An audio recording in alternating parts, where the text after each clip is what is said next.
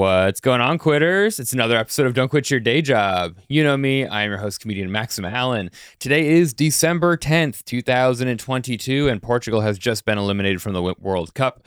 Very exciting for Morocco. Good stuff. Sports update instead of weather update today, huh? Pretty good. All right, guys. Today, I am joined by my good friend, the very funny and very talented comedian and graphic designer, Andrea Wang. Yay, this is so exciting. Thank you for coming on. Yeah, no problem.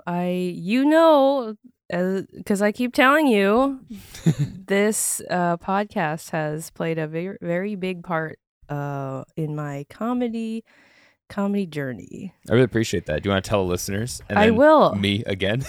I will. Are you going to ask me how? No, you just did. I'll tell you. Okay, so before I started doing comedy, I moved here. I moved here for my graphic design job, and we'll get into all the details. We'll get into the details later. But I worked remotely, and I didn't really have that many friends. I wanted new friends, so that's why I started doing comedy, and I started doing it here. But I didn't know what that world was going to look like.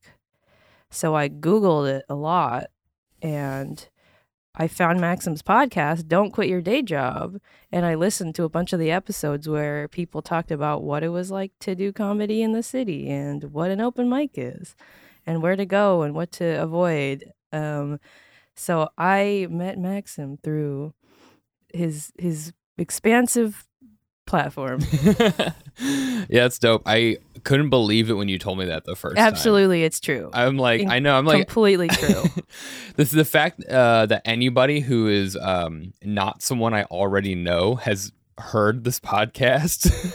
It's wild to me. So glad you can make it full circle. You were technically on this on the 100th episode, but that was like 2.5 minutes or something like that, or 5 minutes. Oh yeah, that was fun. That was a lot of fun. And this is what number of episode? This is 121. And you've really been plugging away. That's awesome. I commend your consistency. Thank you. It's a marathon. I'm just, figuring it out. And I keep doing it, even though my numbers are growing slowly and surely. And I just keep doing it because I figure, we'll all die in nuclear hellfire one day, and maybe this will serve a record of the race war. Or that. So I figure this is like, if anything, this is a record of like a time and a place.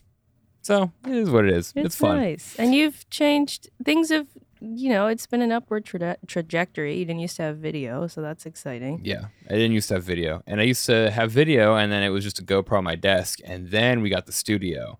And if we ever have to do something different with the studio, the video will go back to being a GoPro on my desk. So no, it's really cool. I'm proud of you. Thank you. I'm happy to see it. I too am proud of you in your comedy journey. So let's talk about that. So when did you first get exposed to comedy? Do you come from a household that watches comedy or anything like that? No, nothing like that at all. But so, I can remember the first time I ever saw like stand up, and I think I was like 5 or 6. Mm-hmm. It was a Sunday afternoon. Like I was watching TV with my mom, and this like program comes on, and I think it must have been like one of those TV programs showcasing like up and coming comedians or whatever. But I guess the fact that it was on at like Sunday at 3 shows like the quality of the program or the comedians. And I remember this woman came up, this young woman, and she was like talking about a first date or something with her friend. And so she was like, so my friend asked me, so how did the date go? Did you guys kiss? Yeah, while we were having sex. And then my mom was like, turn that off. What is that? And I remember like thinking, what is this? Yeah. Like, who is she talking to? Like, I could tell this was like a specific genre of like media or whatever. Mm-hmm. And I also didn't know what it meant, but because my mom reacted that way, I knew it was a bad thing and it was very dirty. And that was my first exposure to comedy ever. Wow. Which was kind of like a Sunday afternoon TV comedian. Wow. It was dirty. It planted the seed. No, not really. To be honest, if I could be on TV Sunday at 3, I'd be thrilled. That'd be crazy. I don't know who that woman was and where she is now, but that was, I guess, 20 years ago. Do you think you could recognize her if you saw her No. again? No. I have no idea. No idea. Yeah. What if you heard that exact same joke? I could pick it up. Nice. Sure. Yeah. We'll use an AI to Yes, cross-reference that's right. all the 'Cause recorded they have media in the those universe. now. Yeah. Gosh. So if anybody knows what I'm talking about, send Definitely it to hit us me. up. So, do you get into do you end up watching stand up at all in like middle school, high school at all? Like, Yes. So in middle school, I had like my really close childhood friend, Taylor Davis, and I would go to her house all the time, like after school. And she was really into a couple people that she'd always send me clips of, like Bo Burnham. She loved John Mulaney. I would always get these bits like secondhand from her because we'd be like driving around or taking the school bus, and she'd be like quoting these bits. Like she, like the what's that bit? The jukebox diner bit where he's like always playing the same song at the jukebox and it drives everyone nuts. I can't remember. But She loved quoting that. So it's like certain bits I didn't even see the original bit until like 20 times through, like filtered through like Taylor Davis. Taylor and Davis then- is a hack and a You joke thief. stop! I'm gonna send this to you, Taylor. She lives in Philadelphia. Okay. So you are getting secondhand bits through your dealer. Yeah, through my bit dealer. That was a big influence. Do you for start me. like? Does she tell you where she watches it, and you're starting to you find it, or I think just through YouTube. It was just Oh, like a lot right. of YouTube clips. Oh, you know what else I really liked? Those like YouTube sketches from the beginning of YouTube, like Ryan Higa, Okay. and he would make like the iPod Human. Do you remember what I'm talking about? that name sounds so familiar? Oh my gosh, no. It's I guess I grew up with a lot of Asian American kids, and they love this kind of stuff. Like the iPod Human. What else? The big bouncing inflatable green ball. God, it's it's the same era from like The Annoying Orange and Fred. Do you remember Fred? God, I So remember. We'd go home Fred. and we'd like watch Fred. We'd watch Ryan Higa videos. I was in like the middle of high school when Fred came out, and so we were all like, "Fuck this guy, we're not watching this." Oh, okay. Like, Yeah, I guess. Yeah, okay. So you're like 4 years. Maybe you're like. yeah, 2 years I think older I'm than me. 3 years older. Something than like 3 or that. 4. Yeah, but Fred yeah. just like hit when we needed him the most. You know, Fred, probably Ryan Higa stuff. There was a big like subculture of like Asian American YouTube humor sketches that kind of caught the wave of like when that platform was just coming out and people were trying to figure out like how to make it their own and figure out what content did really well. Yeah, Yeah, I was just watching like Charlie the Unicorn. And stuff like just that. stand up. I never got into like YouTube sketch people back in the day, Mhm. except for like College Humor. That was the shit I watched all the time. Yeah. But so you're watching that. Yeah, probably just like those YouTube sketches. Honestly, big Mhm. influence. What else? And then as a kid, I'd watch those like half-hour NBC sitcom things a lot. Like a lot of times they were like back to back, so it would be like The Office, 30 Rock, these kind of things. Yeah, I would watch those a lot. When do you start actually watching like real stand up? I think I probably just saw like some people's Netflix specials, like just a really big name. You know, I wasn't like super plugged into the culture Yeah. of it, other than just like what the YouTube algorithm Mhm. put to the top. But I remember, this is very corny and expected, but I remember seeing the Ali Wong special. Mm. And she had like just a riff in the beginning where she was like, it was in San Francisco, and she was like, "Thanks for all these Asian women coming to my show and bringing their white boyfriends." And at the time, that was like I was in college, and I was like reading about like racialized whatever social dynamics, and I was like, I feel seen. We went to see Ronnie Chang in the Upper Yes. West Side last year, and I remember going in there with Lee, and I was like, wow, a lot of white guys love Ronnie Chang. Yeah. No, that first Ali Wong special is like 10 out of 10. So good. Yeah. I was like, Yeah. this is the best thing I've ever seen in my life. Yeah, she's really good. It was really good. So when does the idea of doing comedy yourself kind of formulate? Did you ever know anyone who did stand up or like improv or anything like that?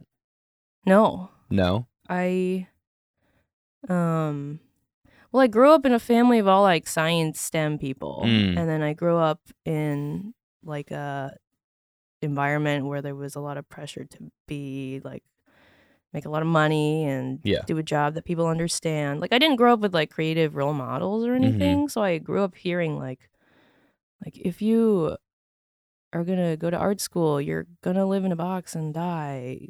And I thought it was true because I didn't know anyone who was Right. doing anything else. Did you live in a box after art school? No, but I live in a basement now. And it has a small window. That's New York, baby. Yeah. I think I'd always thank you. I'd always been like told as a kid like oh, you're funny. It was just like a coping mechanism thing that I have now still. Yeah. But then in high school, my senior year, I took this class that I really loved with my teacher Douglas James, and it was like a humor writing class.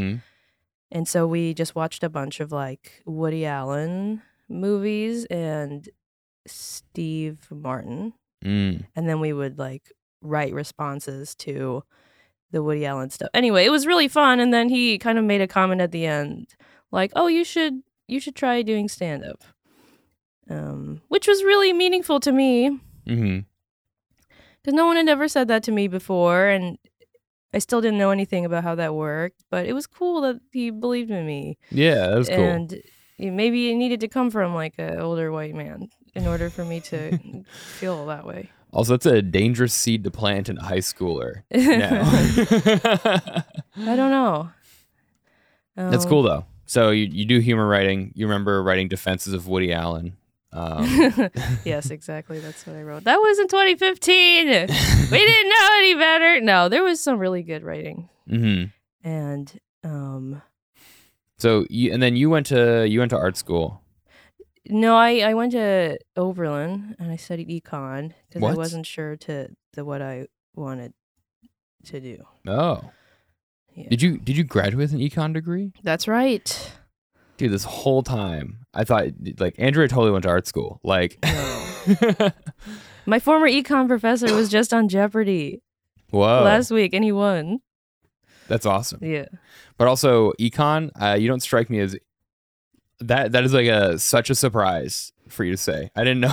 We're getting your genuine unfiltered reactions in real time. Yeah, I was like, I thought Oberlin was like some type of like every time you share an Oberlin story with our friends, I'm like, oh, that's definitely just like a hippie art school. It is a hippie like school, like during the summer. This is something I like to say, or during the warmer months, you'll see people like on the way to class, like barefoot walking to class, roller skating to class. The worst is the unicyclist. God, it's when they take up the whole lane. Look at me, everybody. I'm on a unicycle.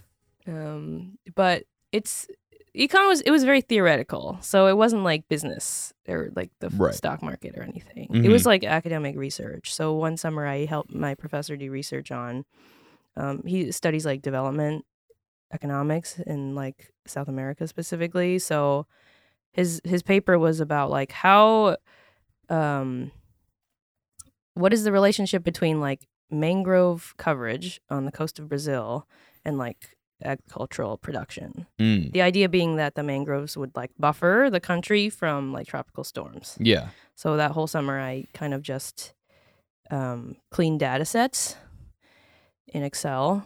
Nice. Love Excel. It was really like meditative because you start with like 20 different data sets with different columns and different tabs, and the goal was eventually all of them would be in one big file. Like that was what I did all summer. And shortly after the summer happened, he was like, oh, by the way, I don't think that there's like my theory doesn't hold enough weight, so I'm not doing this paper anymore. Yeah. But it's very theoretical. Yeah. So I don't know how money works, really. Interesting. Yeah. That's kind of cool though. I feel like that's what my first job out of college was just like compiling data in Excel in like large numbers. Like, okay, we have, 50,000 plus like data points each in like 20 different sheets, put it all together, make some nice graphs. Yeah, we did the That's the same best. major basically. I listened to so many podcasts using Microsoft Excel. I can't read words listening to podcasts, but numbers and cells all day. Yeah, that makes sense. No, I'd just be pure zen, silence, crickets, me and What? the spreadsheet. No music? No music. Damn, that's hardcore. So you're in college. You are not doing art, which I thought you did.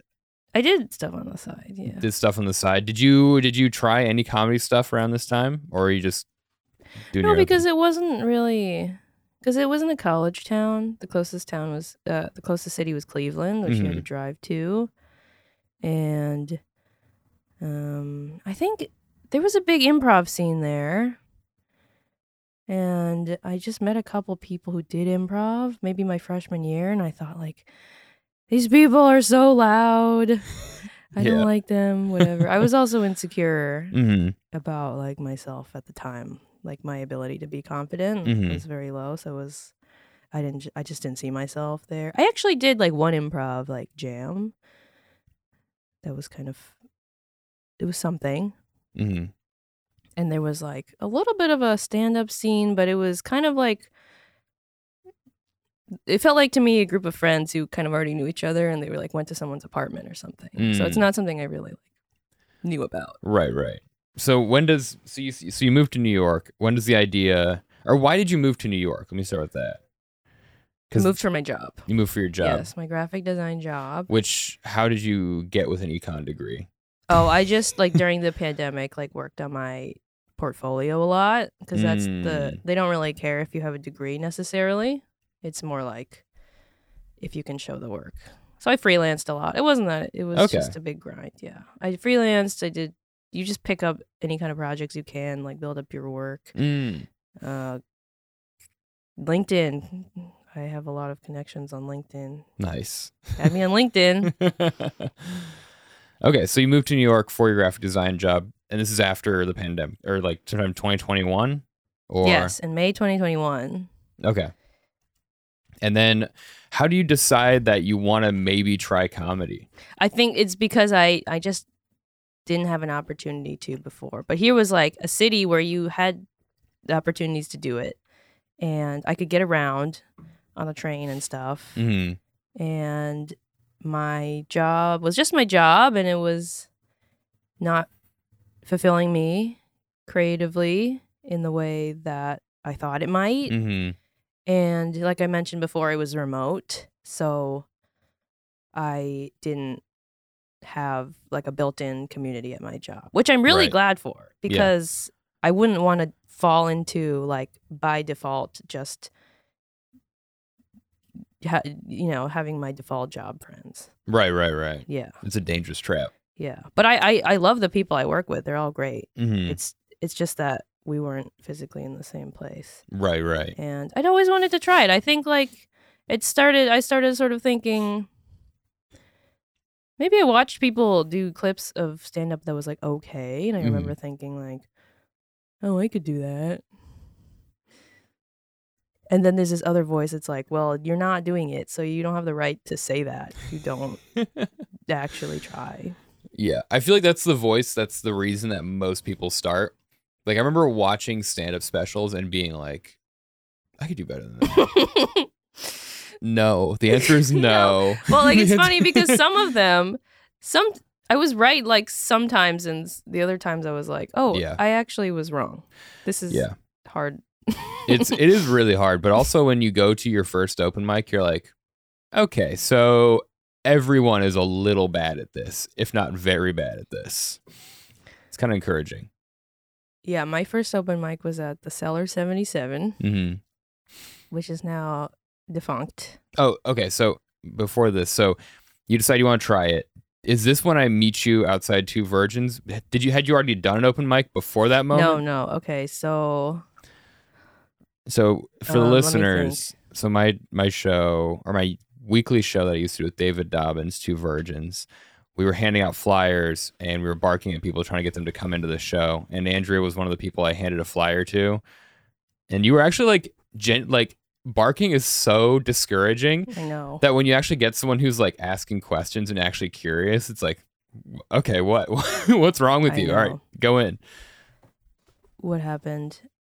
It was like in the fall, going into winter. Yeah, fall of 2021. And I was like, okay, well, if I'm going to try to do this, I need to gather as much information as possible. So I somehow found like that New York indoor outdoor comedy Facebook group. And then I would, see like the types of posts people made, like advertising open mics, advertising shows. They would be like sign up lists and you could see people's names. So I would like search their names to see, do they have clips? Like what kind of people are these? Like, do they have jobs? Like, are they professional people? Like, what do they talk about? Because I just had no idea what it was going to be and I was very scared. I think that's how I found your podcast. Yeah. By like Googling the names in that group. Okay. And then I went on like Reddit a lot. Ugh, horrible, scary people who are not scary. It's a really interesting stand-up Reddit community. r/stand-up is a cesspool. Yeah, something like that. It's my favorite place to feel good about myself because people just be asking the dumbest questions and posting the worst clips, and it's good. It's a good time. Yeah, that was interesting. But it was interesting to read people's like little Q&As and stuff. What else happened? Oh, you know what? Then I was like, okay, if I'm going to do this, I should just go and see a show because I'd never seen a stand-up show in person, which was very helpful because it's so different on YouTube than like in a live medium, right? Because the YouTube stuff, it feels more scripted and it is more like a monologue or whatever. And then the live stuff, you're reacting to things that are happening or you're riffing on what happened before. And then the energy in the room, that kind of intangible thread or whatever, it is something that you can't pick up on if you're just watching a video. So I went I think I Googled on Eventbrite, comedy show. And I took my friend, Adam Cooper, to like a Broadway comedy club, one of those weekend shows, because that's like the first thing that pops up. Right. I'm trying to remember. Jocelyn Shaw was on the show. So that was one show.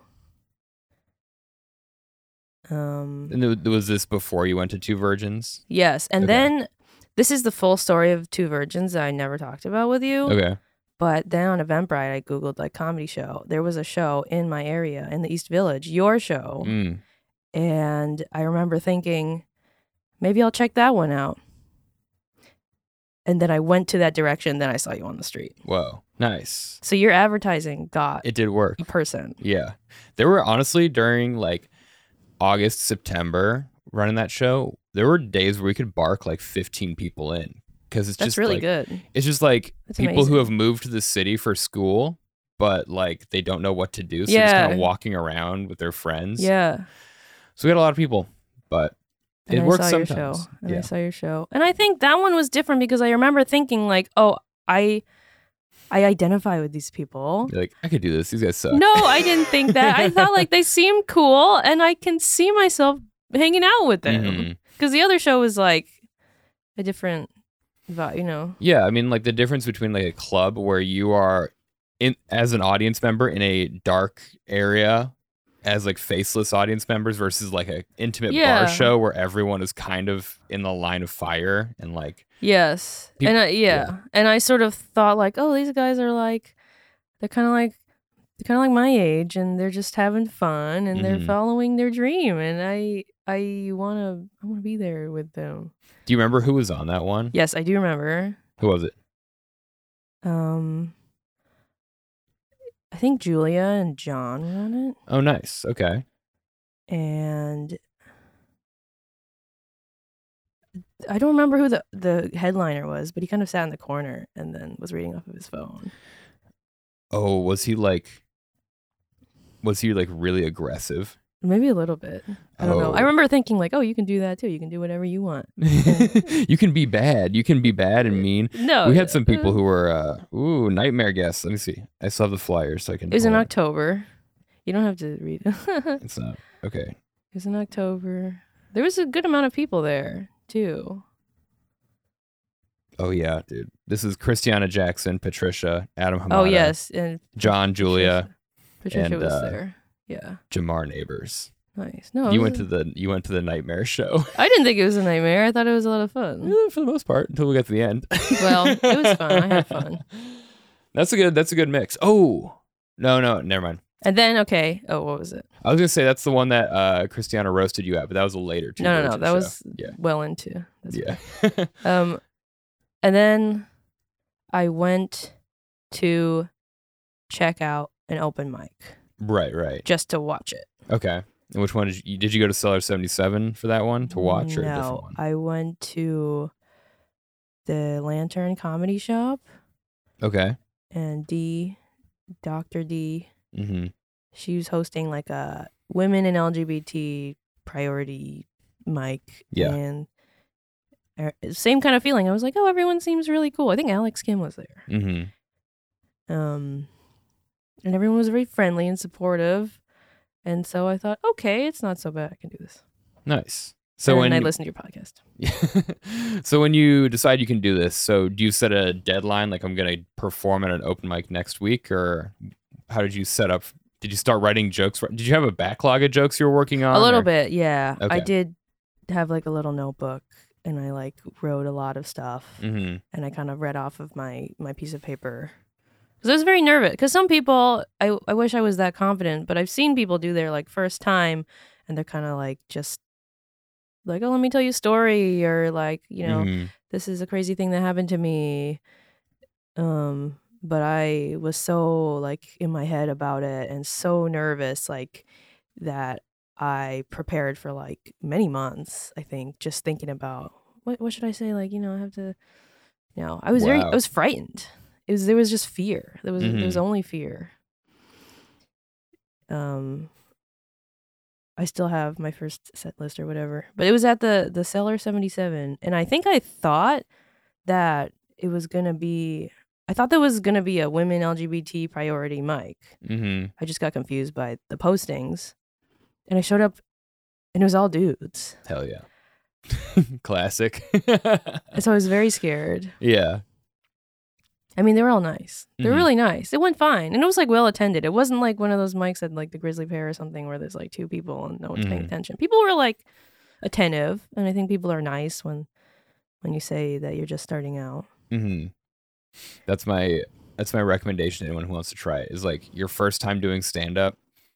Just tell them, just say to the audience, it'll make it a little bit easier. And then you at least have gone up on stage. Yeah, exactly. No, it went really it just went fine. You know, people were paying attention, which I think is like. Any laughs or? Yeah. Nice. Yeah. Do you remember any of the jokes you did from that one? No. You definitely remember. You just don't want to say them. No, maybe. I don't remember exactly. I don't think I use any of them though, is the thing. Mm. So I remember when I had you on the 100th episode of the podcast, you said that when you started comedy, you were not copying people, but you were doing something called rote learning. Is that the right word? Is that the right expression? Yeah, like in terms of learning how to do, like learning structure, or like a joke. Mm-hmm. I think it just helped me to like take down a lot of other people's set. Like I would just there's websites where you can get transcriptions of like these stand-up sets, and I would like print them out and like highlight what the punchline is and why it's funny or whatever, and then I would read all these books about joke laughter triggers. You went like very academic with it. I think it's because it's just the way that I like knew how to learn stuff, which is like study a lot of it. Because I think in the beginning, like you can like spend a lot of time or like waste a lot of time trying to figure out what other people have already figured out. Mm-hmm. And if you just like learn the basic structure, I think that'll get you to a good place where then you can start playing with it. But then like having the fundamentals, I think, is really helpful. Yeah. And I also am like, I tend to over prepare because of just fear. Yeah. It pays off though. Just a lot of fear. Yeah, it's okay. Yeah, it's how I learned how to draw, like play music. Like I remember just like as a kid I'd go to these art classes every week and it was a very Chinese style of drawing. It was at a Chinese school and we'd just have like a picture, like a pencil drawing, and then you'd copy the pencil drawing and then you finish that and you just do another one. And then you gradually like get more complex drawings. Like you start out doing like a sphere or a cube, Mm-hmm. and then like you maybe get like a teapot, and then maybe you graduate to like a face, but it was all very much like just replicate this thing. Well, Yeah. So I think there's value in copying, and also I've seen other people do this. I haven't really done this, but like if there's a set you really like just trying to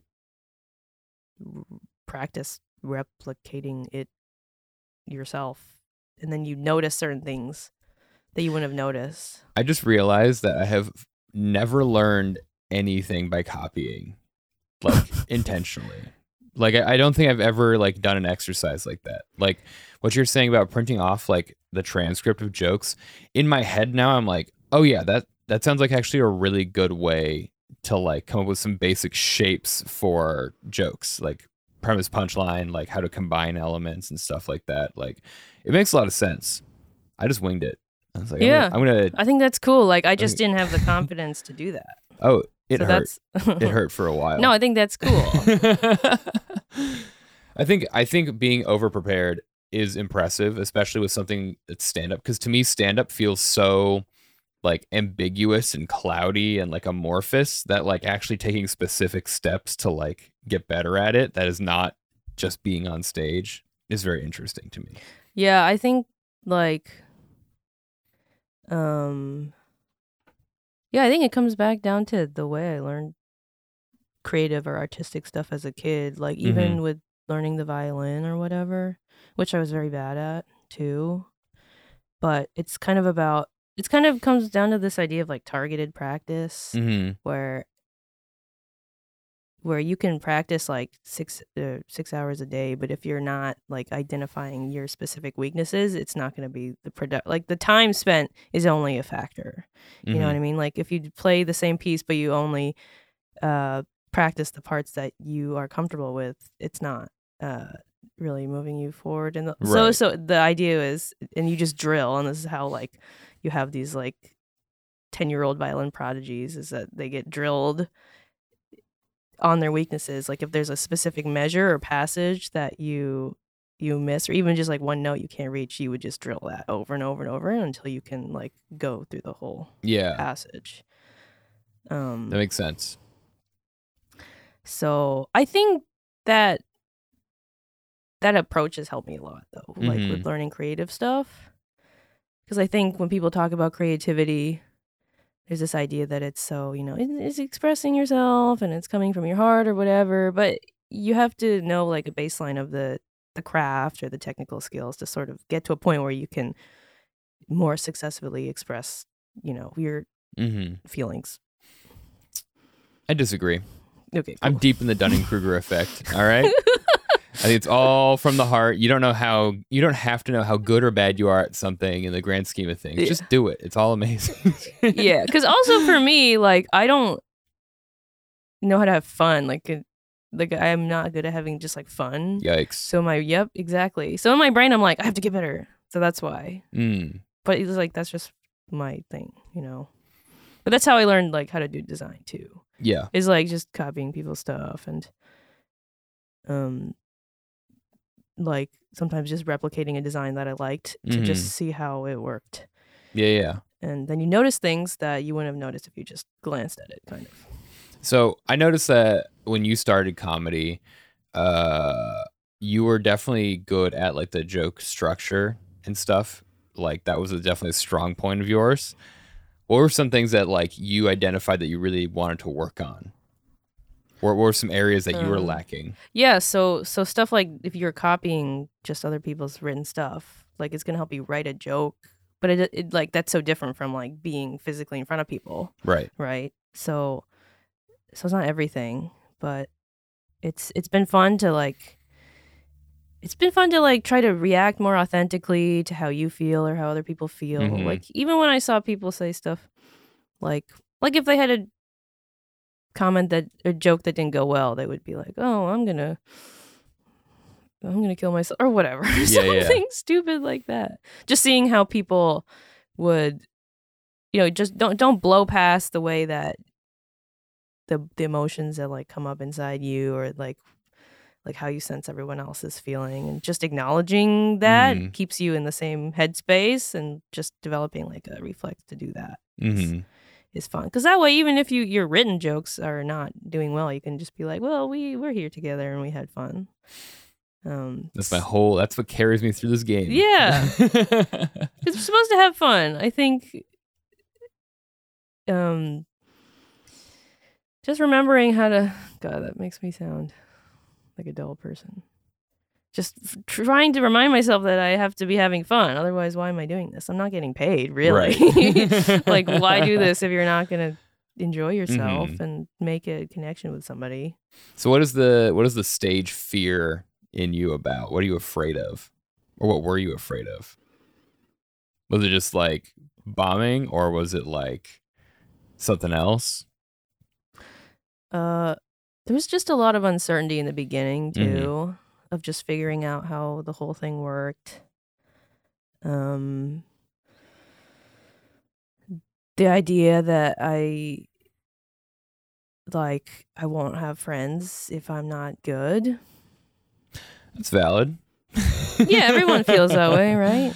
Yeah, I think I definitely talked about this before, but like if I meet someone at a mic or something, I will try to not talk to them until I know what their set is like, because I think that tells so much more about who they are as a person than how they are conversationally.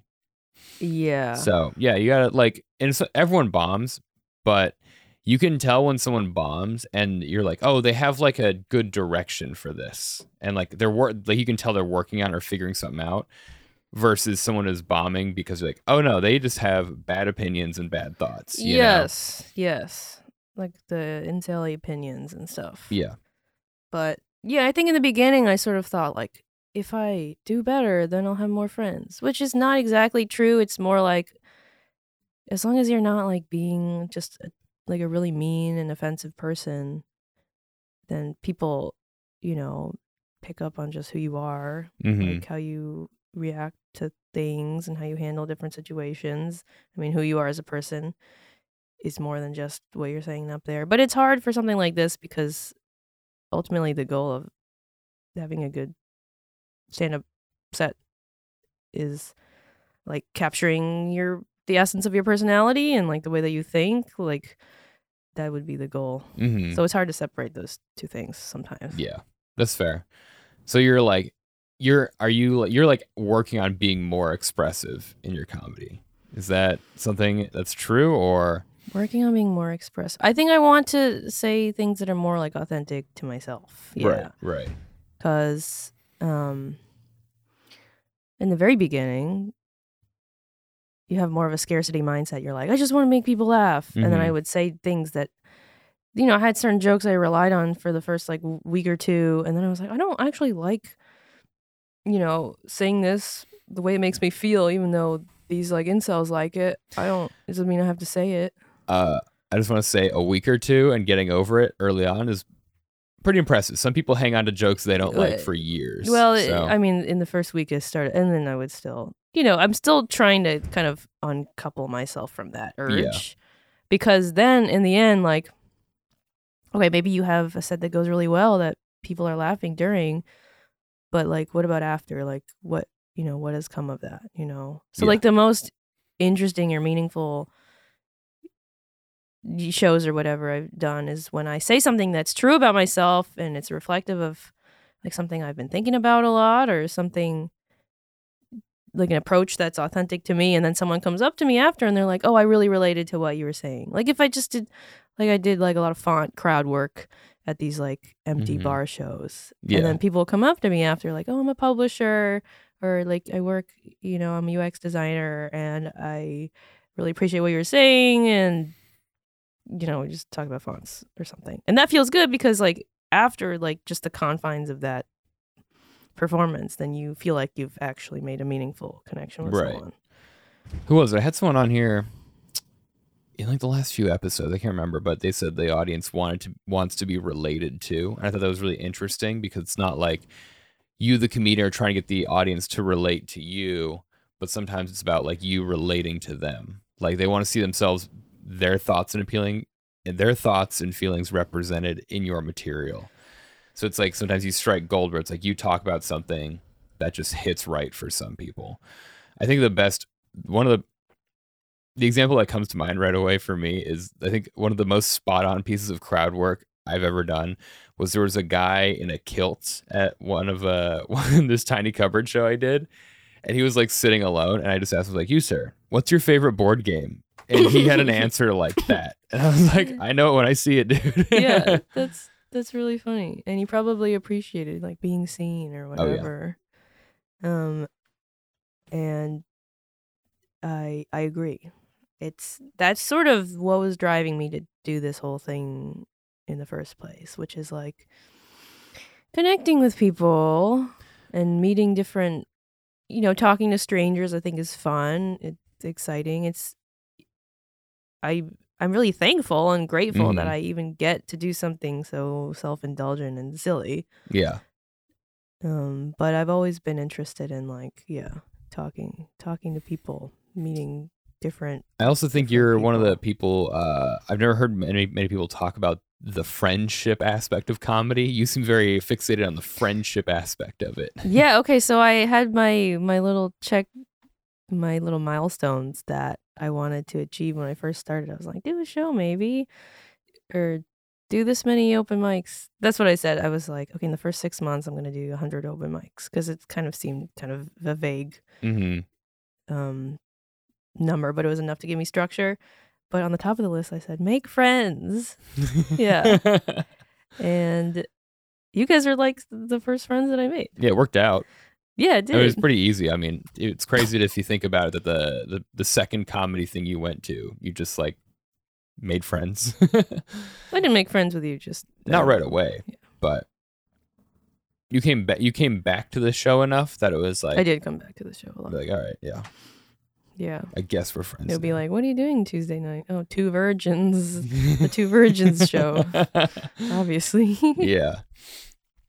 Interesting. Yeah. I think I didn't start comedy with the intent of making friends. It kind of came secondary because I couldn't really comprehend. When I started, I couldn't comprehend what a comedy scene would be like. Yes. I think more than making friends, but like being part of a creative community. Yeah. That's like a mind blower for me. Yeah. I almost feel like I might be more addicted to being part of a creative community than I am to comedy itself. Yes, because I think a lot of people have friends, but they don't have a community, which is like, that means there's certain places where you can like show up and then see someone or there's like, you're always going to have a reason to go to a certain place. Like these are the things I wanted ultimately, like meaning in my life. Yeah. Like there was like certain things I repeated to myself when I was like starting out and I was so nervous and uncertain, but I was like, it's, this is the price that you have to pay for the life that you want. And this is just gonna like. The price you pay is going to Cellar 77. Yes. And I went there like all the time. Like that was the place I went to the most. I didn't know about other places. It's okay though. It's good. And what else? I was like, this, I was like telling myself like, this is meaningful because you're going to have a reason to go to a specific place, like these kinds of things. Like, people, it's really overwhelming being in the city and people like make meaning out of it in different ways. It's wild for me, like with the comedy scene, especially here. 'Cause it's like, I feel like I know more parts of the city than the average person who just moves here for work or whatever. just because we're always like going to like shows and mics and stuff. Yeah, and you have like a reason to go there. It's Right. not just like, let's just check out a bar. Like you have a connection. Like you know Yeah. the person who runs a venue, and you know a little bit more about the history of these places, and you see how they change over time. Like it always was important for me to have a sense of connection to like place And through like these venues. Or for me communities. also, I feel like this is the first time that I've been a part of just a like co-ed community where people are just like working on stuff and it's normal to talk to other people. Like That's funny. Oh, because you're an engineer. Yeah. Well, like, it's like a kind of co-ed community. Kind of. But it's like, I'd say different, like stand-up as a whole, mostly just dudes, right? But I think within like the community of like cliques and friend groups, the individual friend groups, a lot of them can be like shifted one way or the other. It's who you surround yourself with. But that's really funny. Yeah, like my engineering school was like really tight. Like it was small, and I had like good friends going through it, and we were all working on something. That same sense of community was very strong. Then when I graduated and got to my job, I was like, yo, like I just work 40 hours and then just go home, and like, what is any of this? Yeah. And like comedy is such a unique thing. Like I wish there was other skills and stuff that you could do that create this type of community. Like, do yoga instructors go through this? Do they like know each other? Like, do CrossFit people all know each other? Well, like, there's a lot of gym fitness communities, I think. Yeah, I'd say the strongest community I have seen so far is clearly running clubs. And I say that only because of Diane's Instagram stories. But I'm like, now when people move, she's a great audience member, very supportive. Best audience member. And I don't know, I feel like every time someone moves to the city and they're not a comedian, they're like, what should I do to make friends? I'm like, running club. Just join a running club. Yeah. I'm trying to think of other, because I feel like also like there's definitely some types of communities for like fashion, photography, other types of creative stuff, but it feels like those are things that are accessible to everybody. So your community is just whatever friends you have that do that thing too, instead of like a reason to connect with people outside your normal reach. What do you mean? Because you are doing shows for other people that you... Yeah, I feel like... Because it's also like a strong, like music, people who do music and shows. That's a big thing. Yeah, music definitely, like I'm thinking like the closest thing to comedy, the comedy scene might be like the punk scene. Something... Like the DIY, indie, whatever bands. DIY music scene, maybe. Yeah. But that's what I like about comedy is like, you have people who do it for different reasons, and it's like a way to meet like different kinds of people. Like that was my romantic idea going in. I was like, oh my God, I'm gonna like be able to interface with all different walks of life, sharing their unique life experiences, like young and old, and people, who come from different places in the world. And it's a lot of loud guys, but there's a little bit of that. When I started, I was surprised that like old people do it. I want, because I'm more interested in, I was like, yo, just everybody does this? Like, I wasn't even... Oh, really? I didn't go in expecting to meet anybody. I was just like, I need to do stand-up. Like, yeah. No, for me, it was always about like who I'm going to meet and who these people are going to be. Nice. I feel like when you meet stand-ups, you also meet a deep well of other types of creative people from that. Because like stand-up comics all know other photographers, graphic designers, like people who do videography or sketches and all these other things. It becomes like this big creative thing. And it feels like stand-up is kind of the glue between it all. Yeah, it could be. I don't know. I think it's just nice that it's like a thing you do in person. Yeah, like that too. And people are like down to hang, and people don't take themselves too seriously, and it can be a lot when people are always trying to like land jokes when you're just trying to have a conversation, and it's just like, come on, let's just hang out. Yeah, that is annoying. But like when I did graphic design, I was like, it's like a lot of emailing people, right, and looking at their work, and it's very disconnected. Like most people I never met at all. Mm-hmm. So it's interesting to see how important it is to just like physically show up for your show, or physically just like be in front of someone, and then you can gauge how they're like as a person. You've officially used stand-up comedy as a justification to eliminate work from home. You'd be one of those No. managers that's like, my town's stand-up comedy. I love meeting people, so we're all back in the office now. Only voluntarily. It only feels good because no one's forcing me to do it. Yeah. No, it's good. There's so many benefits socially to it. I feel like joining comedy, becoming a part of the comedy scene is just like, it's like a third eye, like, like I was like, holy shit, I didn't know that you could live and just like have a bunch of friends that are all friends with each other in different ways. And like, you all can work on stuff together. Like you can do projects together. Yeah. Like instead of like, it's fun. I don't know, Why not? back home, and like I love all my friends who are non-comics, obviously, but it's kind of like, oh, we hang out and we go for a hike. Oh, we hang out, we like play board games and like get drunk. Oh, me and you, we do this other thing. But instead, this is like, oh my God, when we try to have small get-togethers, we have trouble making a list of 15 of our closest friends because there's just so many. Right. Yeah, because it's a community. So there's like some people you know better than others. Some people you won't see for a while, but then they show up. Mhm. So it's like much bigger than just like, the sum of the individual ties Yeah. or whatever. Sometimes when I go to parties and there's like a bunch of non-comics there, I'm like, who found all of you? Okay, but I also like, you have to get audience people for your Yep. shows. So it's been fun to find different communities in the city for different interests. Mm-hmm. I'm part of this like, it's kind of like an effective altruism. It's called the Rationalists, the New York Rationalists or something. They have a meetup today. Actually, I'm going with Helen Interesting. later, but they have this like listserv. Actually, maybe you'd like it because they're kind of like, It's like hardcore utilitarian yes, stuff. kind of. Okay, but I went to listened to this. a podcast about this. What about what? About Sam Bankman-Fried, the FTX guy, and how he was an effective Yes. altruist. Yeah, so I had a lot of friends who were into that in college. Whoa. The EA community. But we went to this guy's apartment in Harlem, and he has this like machine where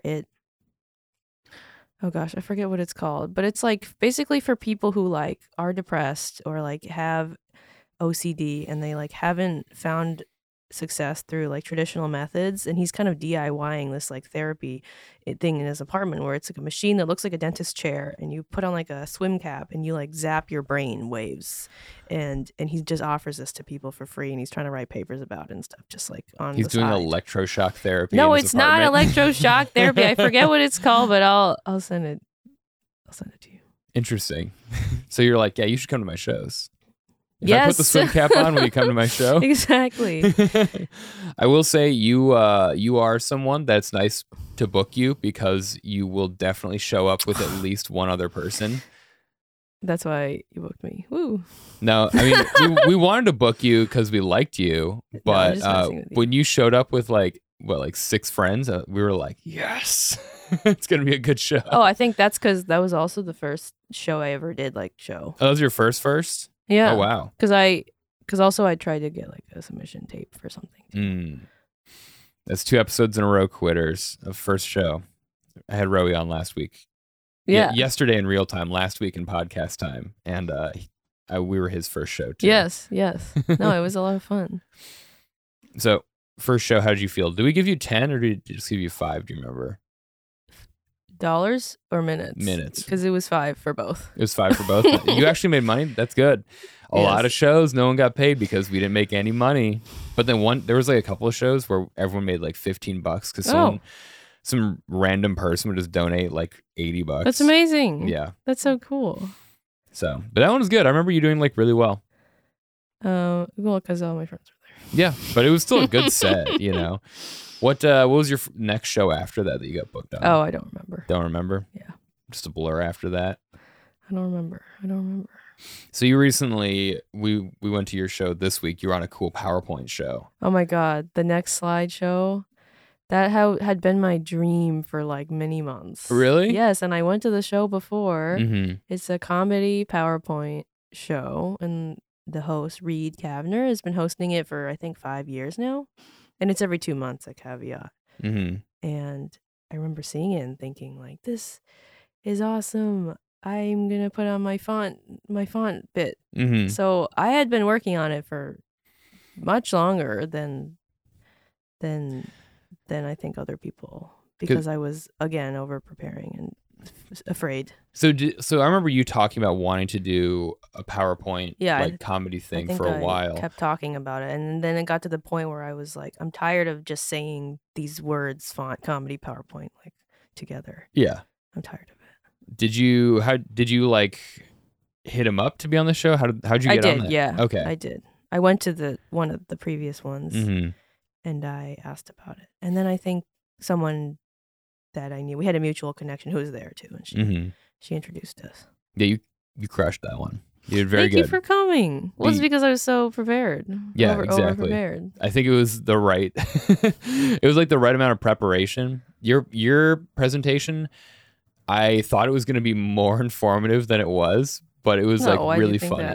There was like a couple like little things in there that was like, oh, this is a fun fact to know. Fun fact. Most of it was like jokes about that stuff, and it worked really well. Yeah, because the audience there is so self-selecting.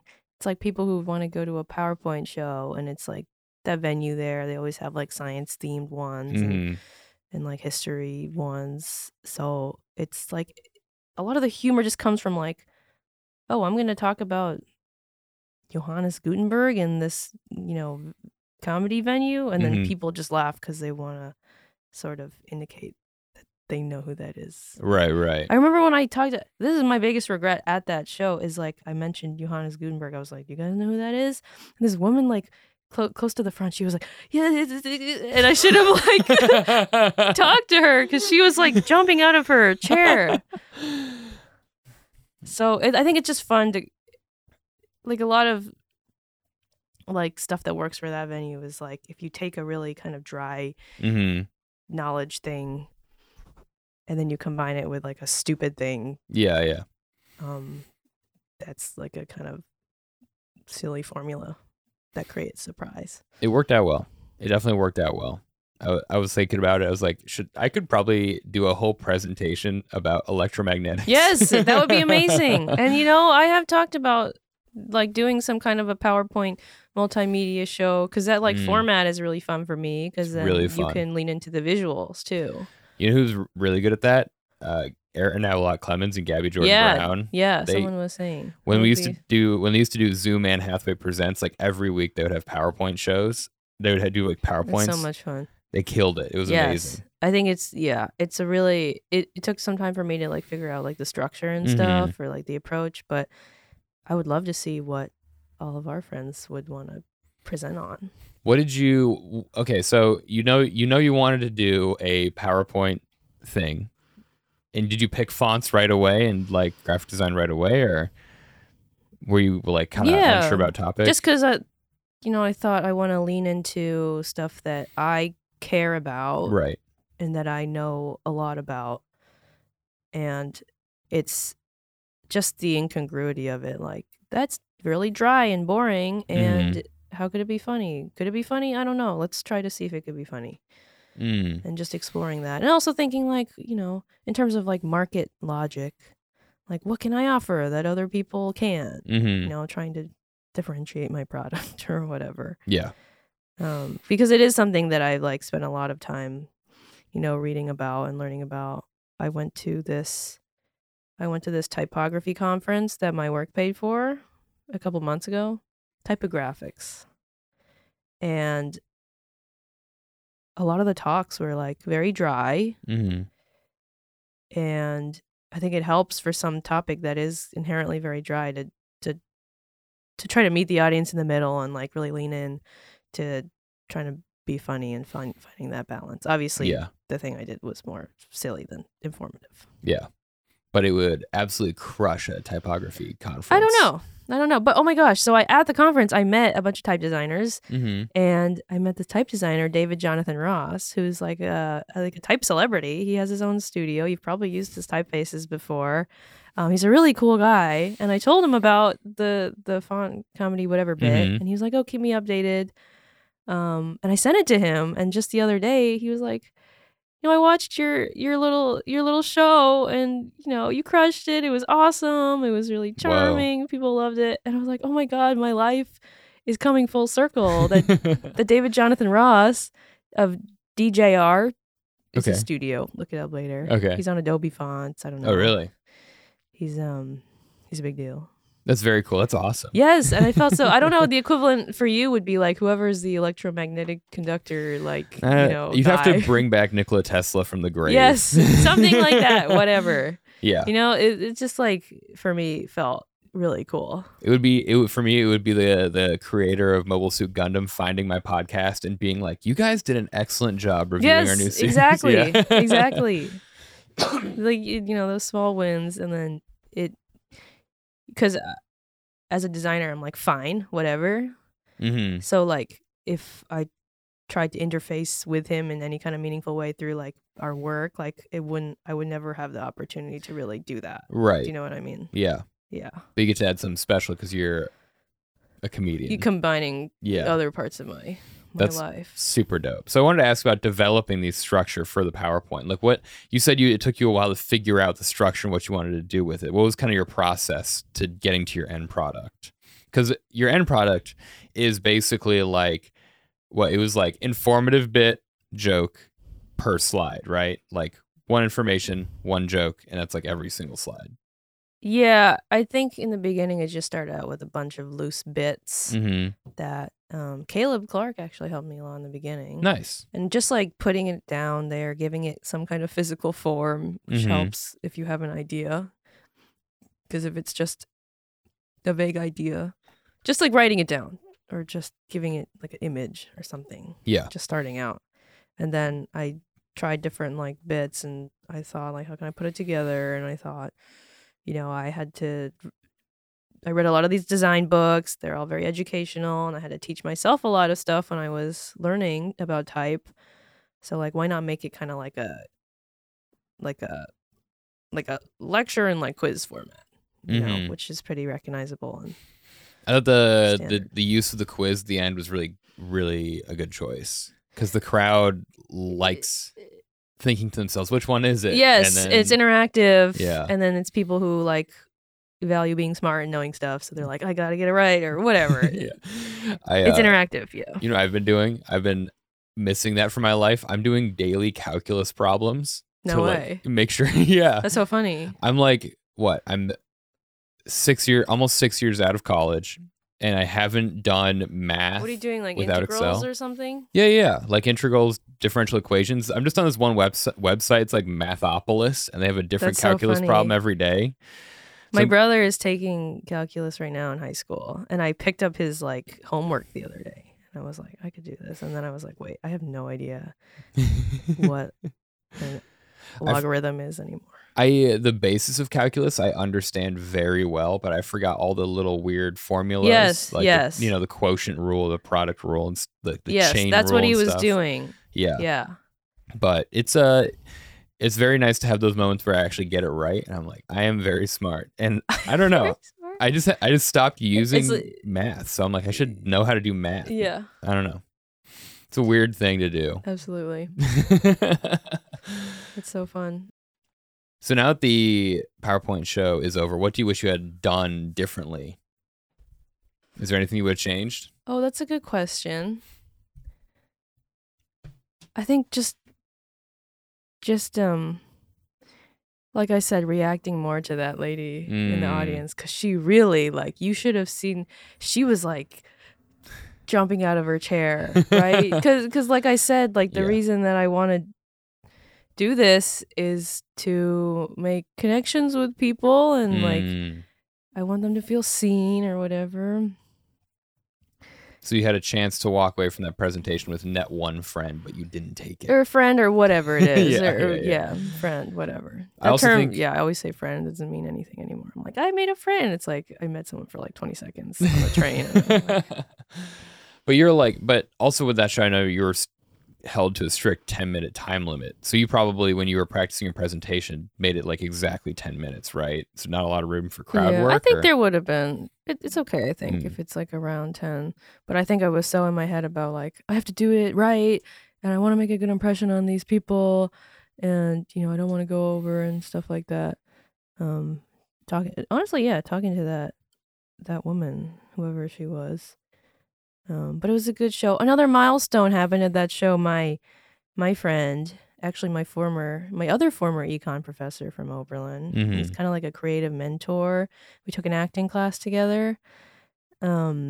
He came to the show and he brought a date. He brought his date there, which feels so great because it's like, what if people fall in love because of me? That would be amazing. I want people to meet each other. Like, it's fun for me to like have my friends meet my other friends. I don't know why. You have a friend bring someone who is not yet your friend but could be your friend. Yes, and then I could get invited to their wedding. Whoa. Right? Yeah. I don't like the community building part of it is very fun for me. Yeah. I think it's just my ego though. Like, I want to be the reason why people do things. That's actually very cool. I'm experiencing that in a very minor way for the first time in a while, because like Wobbly Ladder Mike was the only thing that felt like community building to me. Oh yeah, absolutely. Two Virgins, a mix, a little bit, but your podcast too. This podcast a tiny bit. My other podcast much more so, because we actually get like listener mail on that one, which is dope. That's really cool. Yeah. I got hate mail for the first time. That's amazing. Yeah, it was dumb. It was really stupid hate mail too. What did it say? So the first thing you need to know about the series we're reviewing, it's the first Mobile Suit Gundam series to ever have a female protagonist, okay? So it's the first one in this 50-year franchise that has a female protagonist. In the first episode, that female protagonist accidentally becomes married to the second female protagonist, all right? And it's like a Game of Thrones political thing where whoever is the best duelist at the school or whatever gets to marry this girl, and it's all happens by accident. So there's a lot of old guys who are very up in arms about like the woke politics of it or whatever. And we had a guy write in and he just said, just talking about identity politics is not a personality, which is hilarious because you know me.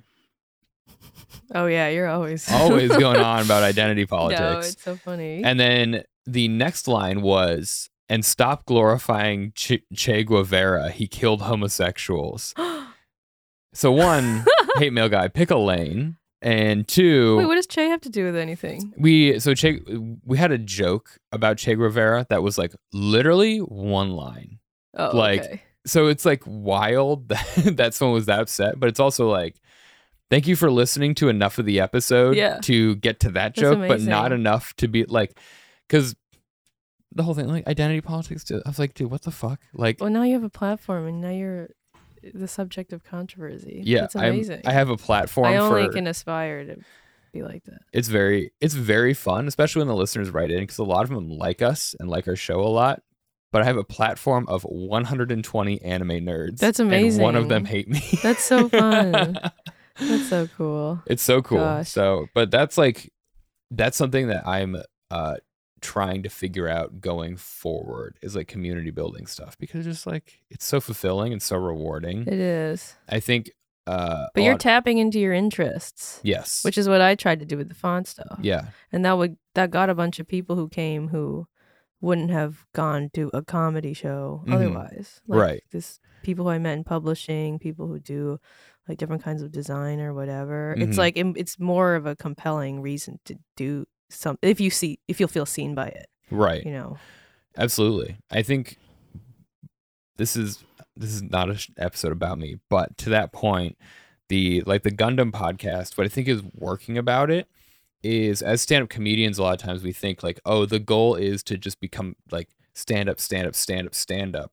But what's neglected is the fact that if you get good at stand-up and comedy and hosting and being present, you can take those conversational skills to basically become like a micro influencer in whatever other hobby you want, because you have that skill set to talk to people and to like make things happen in real life. Like if you're a comedy show producer, you are like an inch away from just being a regular event planner, And so you can use those tools you learn to like adapt. No, absolutely. And it's really valuable. And now that's kind of how I feel like after doing comedy. Every other type of public speaking feels like very easy now. It's a piece of cake. Which is great, I guess. I feel like when I meet people from my office, I've shared the story before on here, but like we literally went to a holiday party last year, and I went around and was like, what up, what up, what? Gave everyone fist bumps, and then realized like, oh no, this isn't a comedy thing. This is like a work thing. That's funny. And because I work remotely, I see all the comedians probably like 50 times more often than I've seen my coworkers. Yeah, absolutely.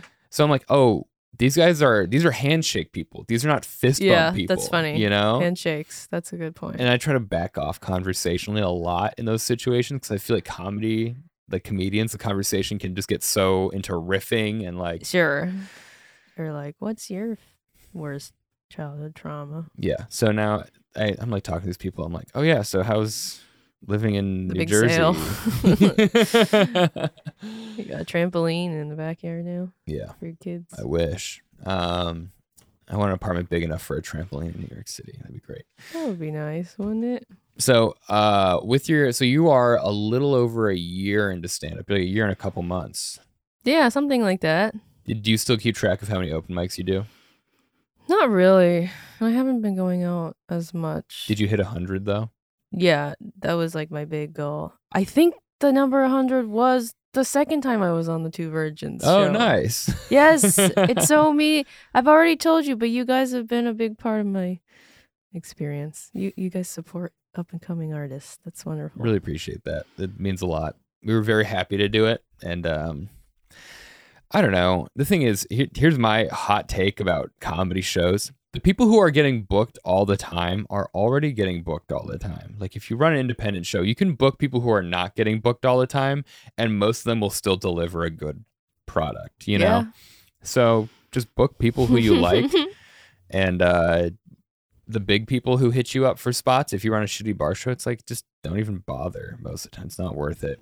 I'd rather give my friends spots than give any single fucking clown from LA a spot. Okay, we learned that lesson 3 times, and it was bad every single time. All right. Oh wow, I didn't know that. Anyway.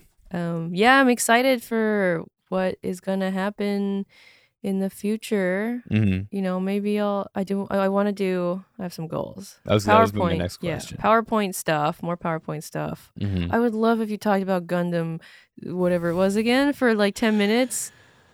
Gundam might be. I could do it, but I don't know. Because I know that's a big part of your life, and I don't know what that's like at all. It's just like a hobby. It's just like I just watch anime sometimes. But like if someone like approaches something kind of, you know, trivial with like such intensity and seriousness, I think a lot of humor can come out of that.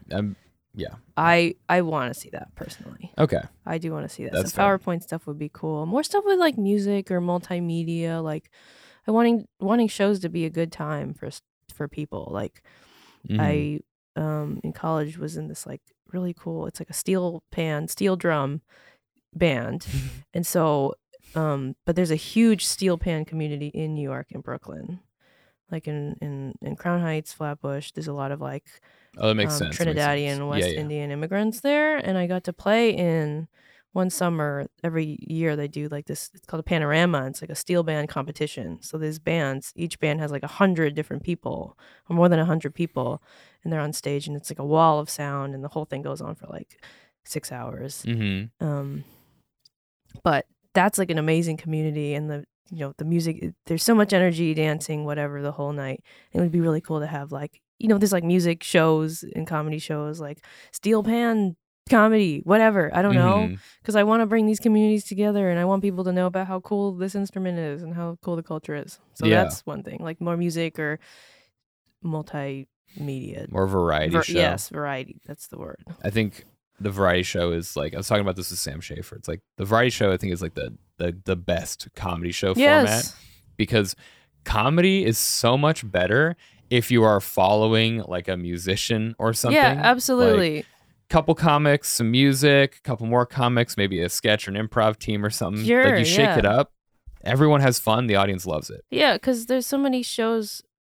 I don't want to just produce a show just to put on a show. Like I want to be really intentional about like why I'm doing this and who I want there, and like I want people to like have fun. I'm not just gonna put on like some show just to get stage time or like give my friends spots or whatever. I want there to be like a really good reason, and I want it to offer something that other shows don't have.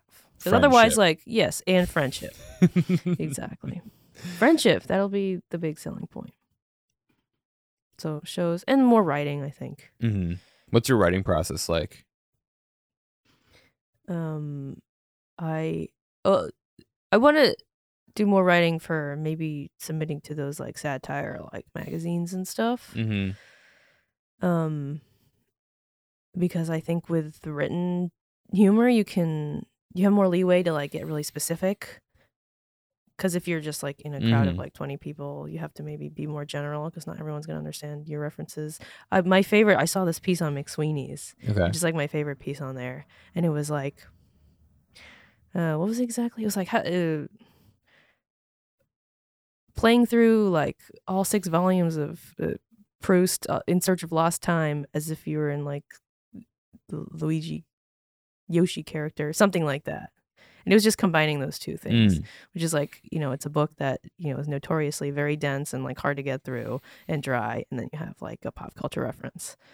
But it's more like, oh, like for like the people who are like plugged into the literary world, like, oh, this reference is so surprising and I get it. Like I'm in on the joke. Gotcha. So you think like satire is a good way to like really get something super specific out there? Yeah, I think so. Right. Yeah. Like see what I can mine that's like really obscure and see like who else that might reach. Satire is like really fun to write. Yeah. The writer of that article, I'll send it to you. He said something like, a good piece of advice I have for writing a satire piece is like really get as specific as possible. And like he said he knew it was a good piece because he was like, I can't imagine who the target audience might be. Like it's so specific that it might reach more people. You know what I mean? It's kind of counterintuitive in that way. I wrote one that I never sent anywhere. When I used to write for Jump Kick. I haven't written in a while, but I used to do some satire for them.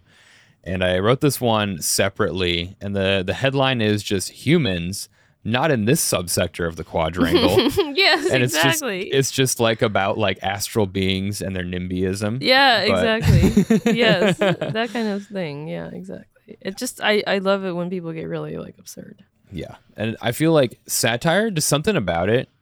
It just makes my brain so happy. Like every time I see like a McSweeney's or a Reductress or an Onion headline or Hard Times, anything like that, it's just like, nice. Yeah, I love that. Yeah, and I think with stuff like that, or like the one I mentioned, it's so satisfying to like, once you have a good, like a high level concept that is very strong, like a pairing of two things that don't really go together, then it's just like there's something about just like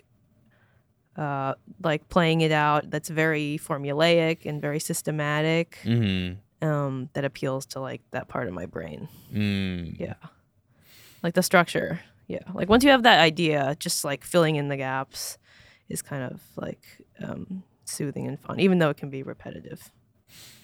Are you gonna copy other people's writing? Get the structure down.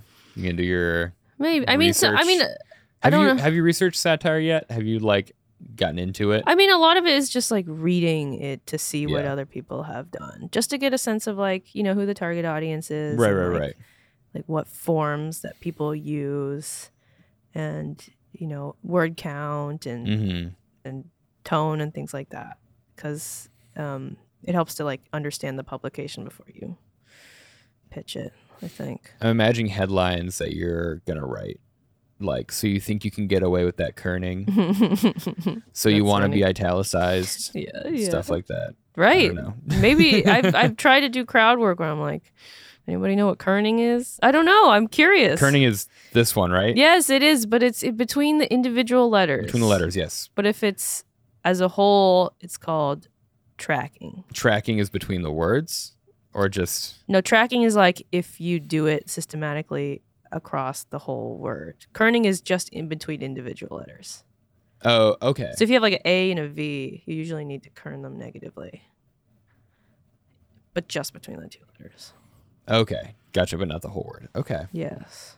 That's a fact I will never use, but it's good. It's good to know.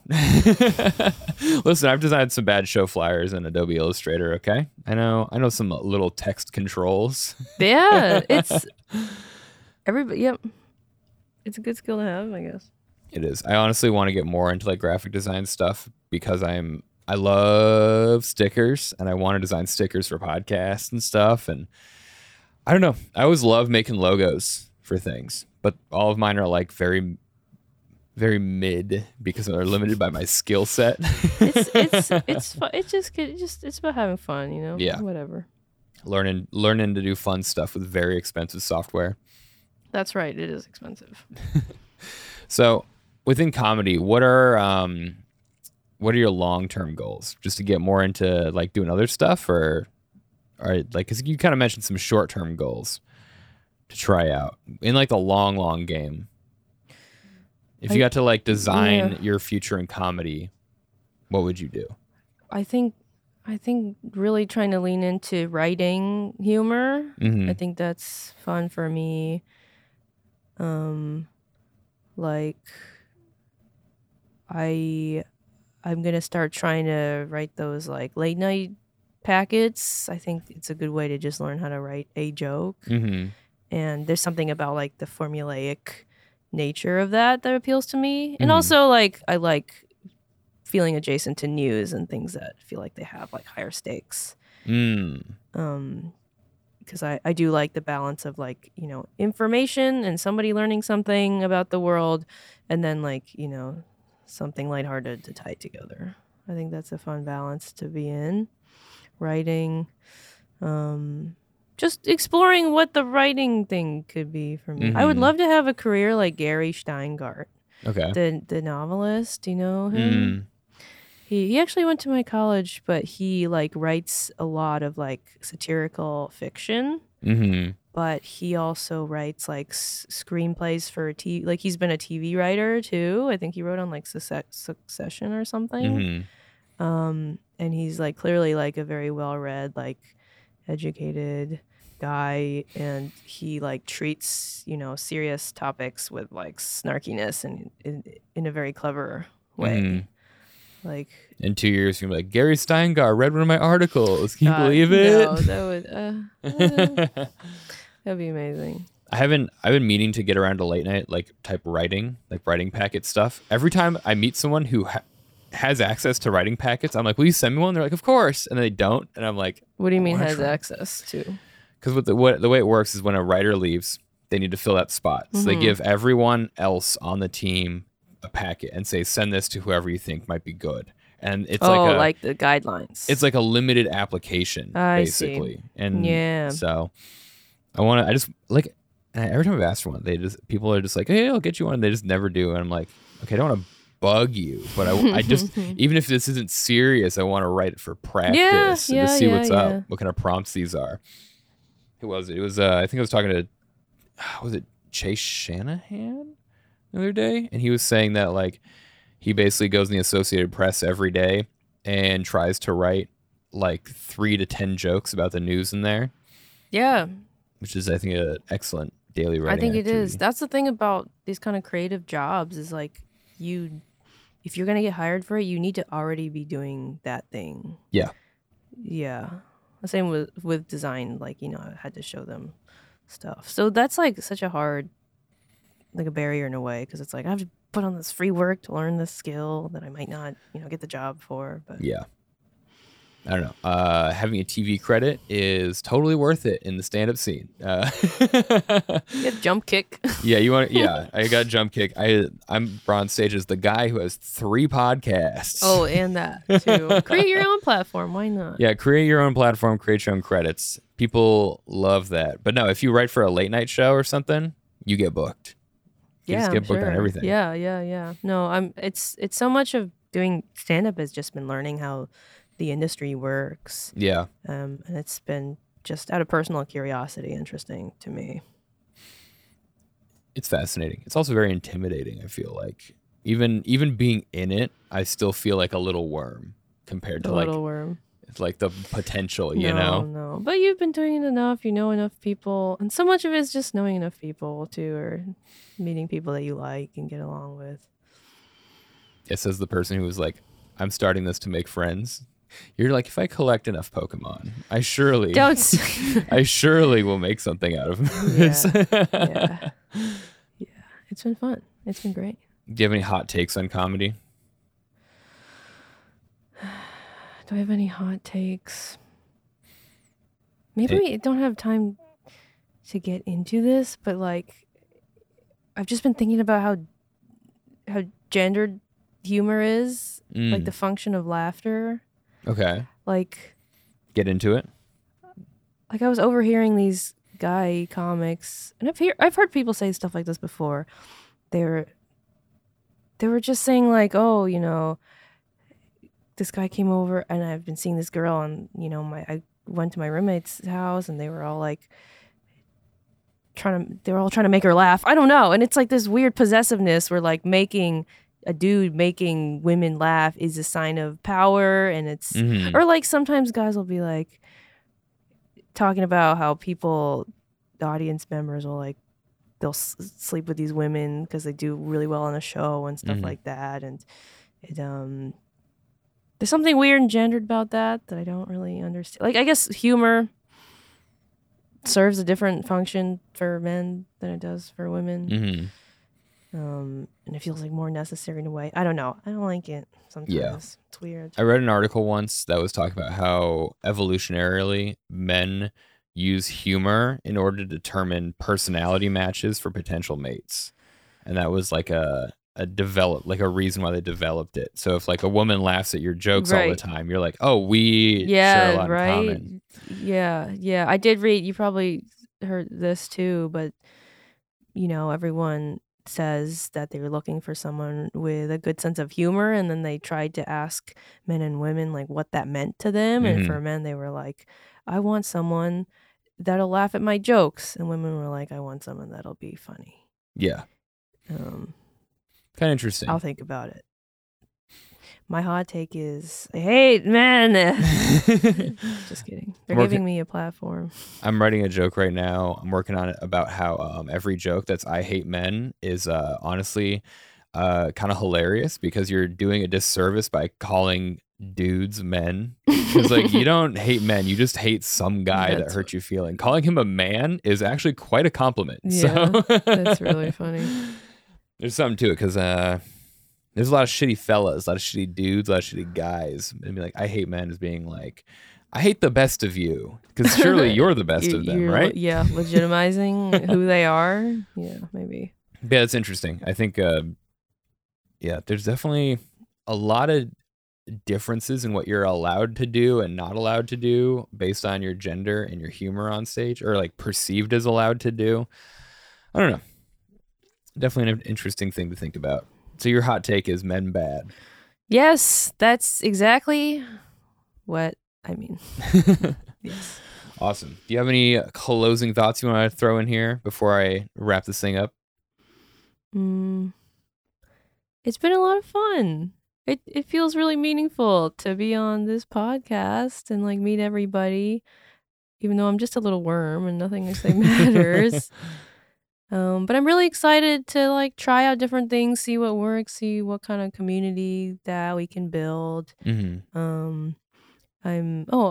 I'm gonna meet with Lee, your wife. My wife. Your wife. My wife. Stop it. To produce the Asian female show, the Lychee Martini show. And I think like next year it would be really fun to like lean into it and like see how much fun we could have and what we could try and you know who we could reach, whatever. Yeah, I think honestly that show both times has been an absolute banger, and I'm glad. I am very excited for more of it to be produced, because it's a great idea, and there is a lot of female Asian comics, so it's not like you're gonna exhaust your resources too quickly, and there's always repeats, but it's good. And again, like just leaning into specificity. Yes, like a show like that is much easier to market because it has a very specific concept, and then someone will have an idea of what to expect. Yeah, because otherwise there's so many comedy shows that are just like, hey, a show, like, but who's going to be there? What's it going to be like? What are they going to talk about? I think it's much easier to reach the people that you want to reach. Yeah. That was the issue we were having with Two Virgins at the end, is we were like, who's our audience? Yeah, we don't right? have a real audience. This is just a comedy show that you can wander into. Mhm. Like, that's it, But something like that where it's like, this is a comedy show for these people. Yeah, and then it's about making people like feel seen, because I do think like for young Asian Americans that there's like a desire to like to be shaping narratives of ourselves, or Mhm. like having media that reflects your interests or whatever. There's a thirst for that, I think. Yeah, and it's fun, whatever. It is fun. Producing a good show rules. It's the best. Have you produced a show yet? No. Oh boy. Okay. Well, this is a good one. Lee is really good to work with. Yeah, she's awesome. Your wife. My wife is Stop. very, Don't say that very anymore. dope. What else? Oh yeah, another thing I want to try: sousaphone tuba comedy. Oh yeah, you mentioned Wouldn't that be yeah. funny? Like, if I have to get a sousaphone first. But what if it was like I had it, and then I was talking about something stupid, like the Dow Jones went down 2 points, and civil war rages on in Yemen, and I'll be like, Honk. I don't know, it's so stupid. Anyway, the idea of you being like at a comedy show and someone introduces, like, brings you up on stage, the walkout with a tuba, exactly, it's gonna just kill. Such an inherently absurd. Yeah. And it's funny because like it's like almost like the amount of effort you put into that, or amount of preparation, is like people are going to recognize that, because they're like, this is such a low stakes show, but the fact that someone like learned how to play this and obtained one and showed up with it Yep. for like 3 people, it's just it's just so absurd. That's how I feel about like all Matt and Jack's bits. Yes, exactly. It's like they're going all in for the payoff, and it usually has a big payoff Yeah. because of it, because people appreciate that. all the props, all the coordination, so much. So Okay. funny. Well, we're at our time. Final question, Andrea, what do you love about stand-up comedy? What do I love? Just having the license to say whatever you want, right? Interesting. You don't seem like a say whatever you want type of person. Not like that. Not like We're that. Like chill. just stupid stuff. And I think getting to go to places that I wouldn't have gone before, meeting people I wouldn't have met, either who do it or especially like in the audience, like I think, yeah, talking to strangers has always been really fun. Just the human connection part, Mhm. right? Nice. Hell yeah. Awesome. Well, thank you so much for coming on. This is a fun episode. It was really Yeah. good talking to you. This was fun. Where can the people find you? Oh, my Instagram is AndreaJW_, and the picture is of like a big blue Japanese mascot character. And then She's impossible to find. no, I had to put the underscore on. And then my graphic design website, AndreaJW.com, if you need a freelance project done. And the Asian show is Lychee Martini Comedy. Lychee_Martini_comedy. And she runs that with my wife. With his wife. With my wife. Stop. So, guys, check out Andrea. Follow her everywhere. Get her to freelance some work for you. Go to her comedy shows. Be an icon in one of her specific interests, and then go to her comedy show. She'll appreciate that. And guys, thank you so much for listening and watching. Subscribe on YouTube. Leave a comment or something. Leave some hate mail for Andrea. I haven't gotten it yet. I'll talk to you all next week. Bye.